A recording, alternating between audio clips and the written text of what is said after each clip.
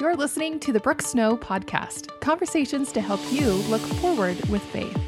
Faith in yourself, faith in God, and faith in your own mission and purpose. I'm your host, Brooke Snow. You have episode 32, Redeeming the Negative.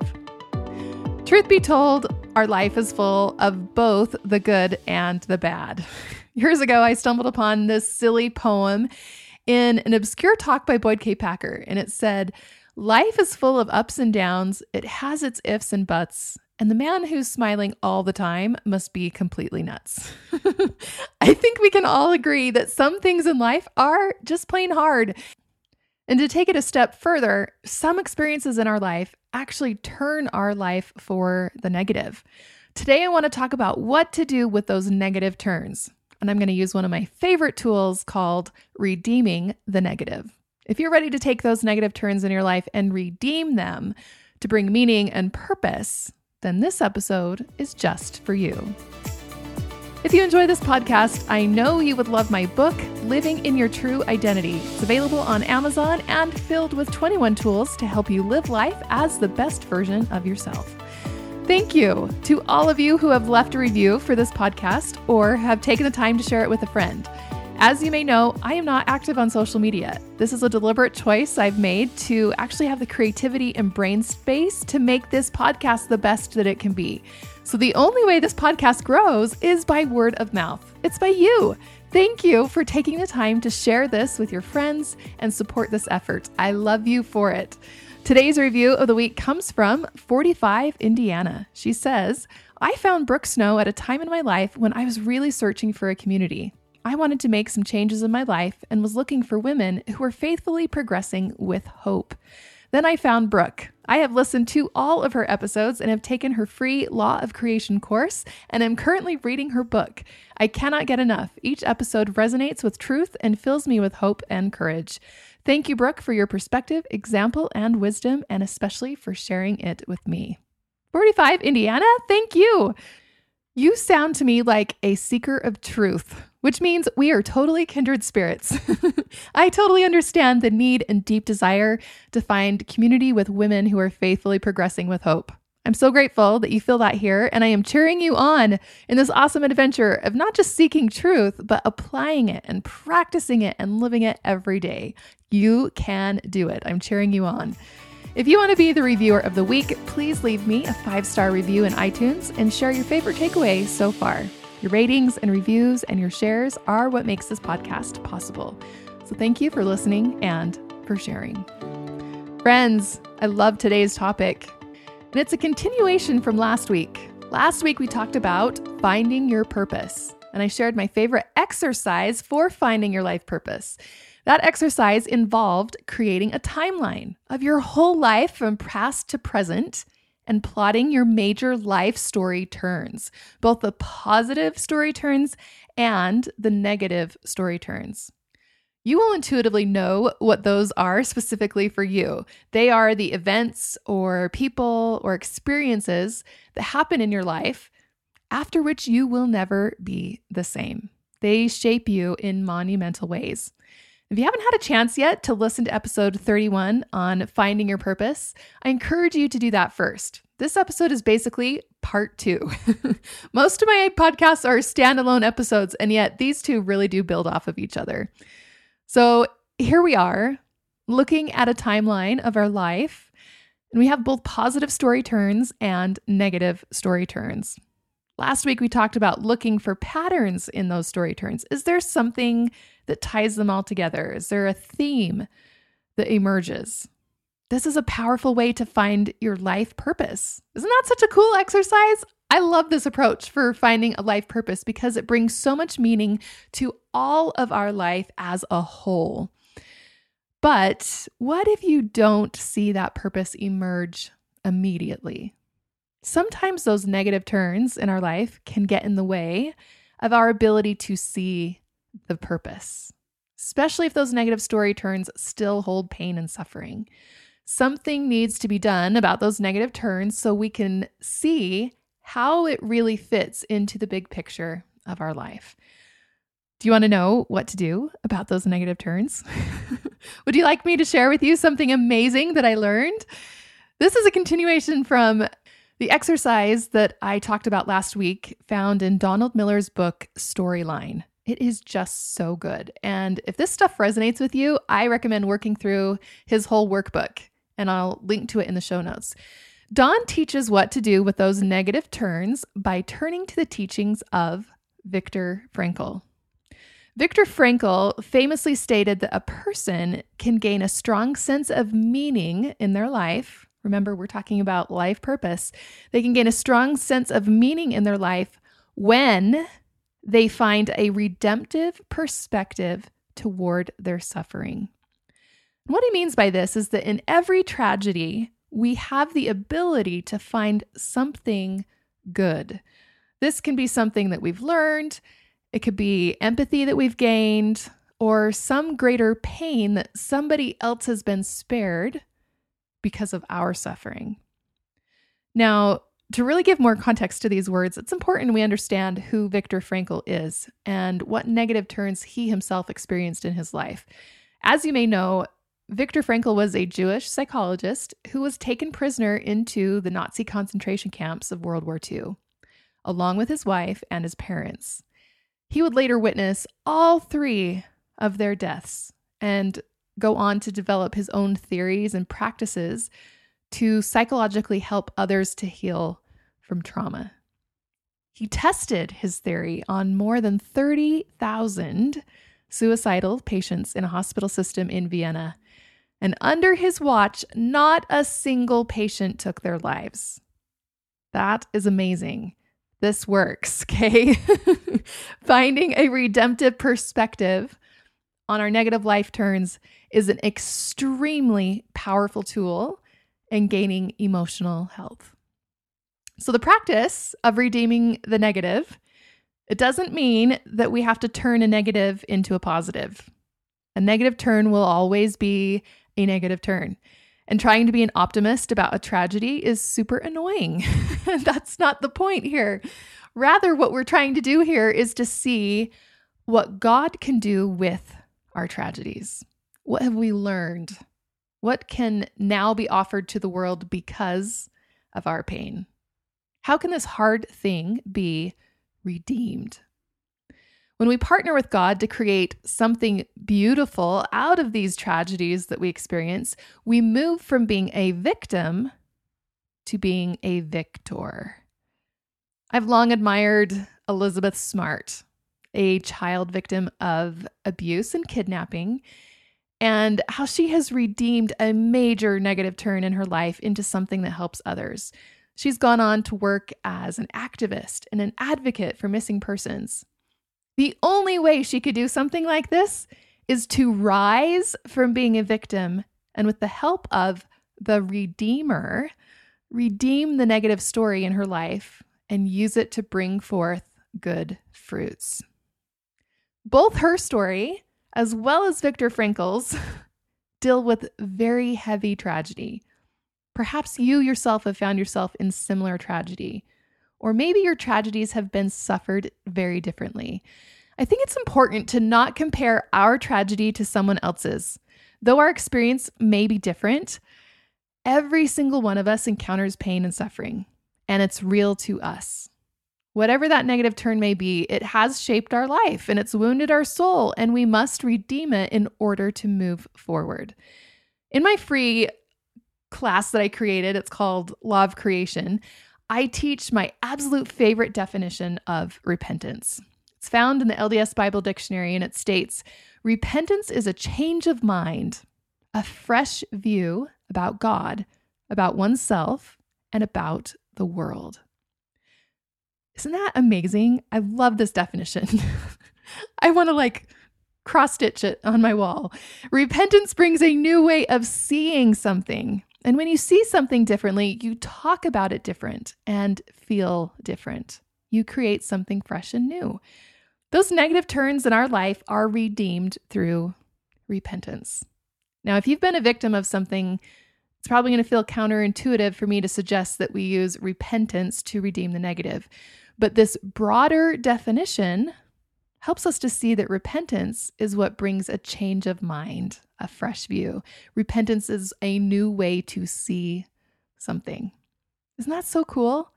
The repentance actually redeems the way we see. It redeems the way we see ourselves, others, God, the situations of our life. It not only redeems the pain and suffering, but how we see it. Now, as you move through those negative turns on your timeline, take the time to write down a redeemed perspective. Those clues about your life purpose will become even more clear when you know, looking at these negative turns, what good has actually come from it. And here's my suggestion. Rather than asking why something happened, I think a better question is what? Why is sticky? Don't ask why. But what is actually a helpful question? What good can come from this? What did I learn? What is the redeemed perspective on this negative turn? Sometimes we have to take the time to redeem those negative turns through an exercise like this. We have to sit down and face it because it's not going away. We still carry that suffering. We may have to put in a little work to have it be redeemed. And sometimes those negative turns are redeemed in their own timing in miraculous ways. Would you like me to share an example of this firsthand in my own life? When I first went on my mission, I left an exciting life in college. I loved my friends. I had cool opportunities. I had a very clear path for my future as a musician. I honestly never wanted to go on a mission because I was so clear on that career path that it felt like a major detour to those professional goals. But God had other plans for me, and I listened to the prompting to serve a mission. Now, the first several months of my mission were extremely difficult. I went from being super confident and proficient as a music student to having no idea what I was doing as a missionary. And to make it even harder, I had a companion who I was certain she didn't like me. I felt like a burden to her. Here I was as a new missionary who literally had no clue about how to do missionary work in a new city, and my companion was so stressed out all of the time. I was certain that she was stressed because I was basically no help. And I made up story after story about what she must be thinking in her mind about how she'd be better off with someone else who wouldn't slow everything down, someone who was better with people and more extroverted and actually knew how to contribute something. Neither one of us communicated well with each other. We basically held all of our thoughts inside, never talking about all these intense feelings we were both feeling because we didn't really have a close connection. But I had to talk to somebody. So I wrote in my journal, and I had entry after entry about how hard this was, about how I didn't know how to be a missionary. I felt like a loser. I wrote about not being able to teach well and how embarrassed I felt to be so new and inexperienced and how I didn't know what to say to people we were teaching. I would cry myself to sleep feeling like I was ruining missionary work in my city. And if someone else could replace me, then things would be so much better. Well, happily, things didn't stay this way forever. I went to a new city and I got a new companion a few months later, and she was hilarious. She was fun and happy and so funny. And she made me laugh. She made me laugh for the first time in months, and she wasn't stressed. And we were totally open with each other.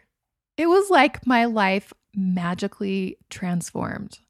I relaxed enough to be okay with making mistakes and having to learn how to be a good missionary. And I slowly acquired the skills that I lacked, and I gained more confidence. And I really started to actually enjoy being a missionary. After I'd been out on a mission for about a year, I was assigned a brand new missionary to train. She was new. She didn't know how to be a missionary, and she was struggling, just like I had.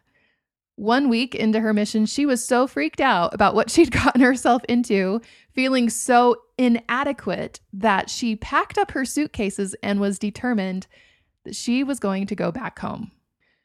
In trying to talk her into staying, she got really frustrated and she said, "But you're so good at everything. I don't know how to do anything. You're so good at speaking to people and teaching, and I can't do any of that. I'm just a burden. I'm slowing things down. You have to do everything because I can't contribute anything. This would all be a lot better if you had a better companion." I looked at her and I said, "I know exactly how you feel.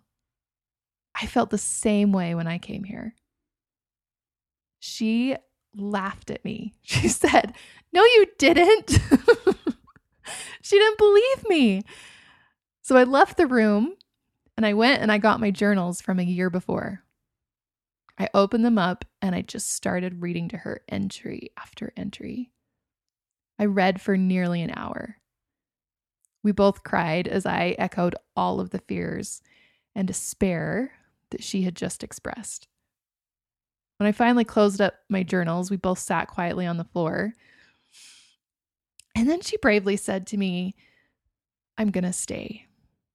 If you can go from feeling like a burden who doesn't know anything to being who you are today, then that means I can change too." That moment powerfully redeemed a negative turn in my mission. It didn't mean that my earlier experiences were now suddenly positive. They were still hard. But now it had meaning. And now I could see something amazing that was gained from that difficult time. Now I could see how that experience allowed me to help someone else in a very personal way, to have compassion and empathy, and be living proof to someone else that change is possible. That companion went on to serve a full mission and became a powerful and awesome teacher. Sometimes life experiences naturally lead to those redemptive moments. Sometimes it takes extra effort on our part to work and pray with the Lord to help us redeem them into something fruitful. Isn't that amazing how God uses our experiences for good? Satan can never win if we are willing to redeem the negative. Have you seen that happen in your own life? I can promise you that as you practice redeeming the negative, that the clouds part. You will see your path more clearly. You will know your purpose more clearly. You will be freed from those turns keeping you stuck or blind and be able to move forward and see. You don't even have to wait until something is over to work with God in redeeming something negative.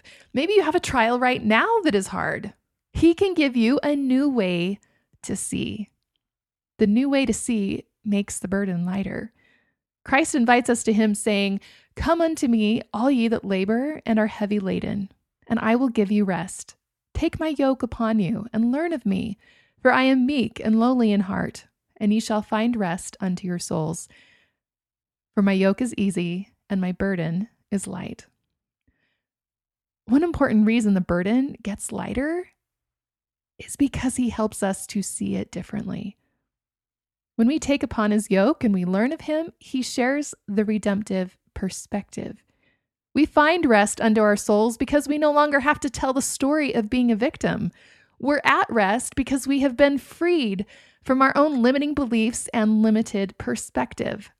He helps us see truth and possibility in every circumstance of our life, even those moments that have brought us our greatest pain and suffering. Do you want this for your negative story turns? Do you want your burden to be light? Friends, I invite you to redeem the negative. Bring forth good fruit from the difficult things that have happened in your life. They have a purpose, just like you have purpose. By small and simple things are great things brought to pass.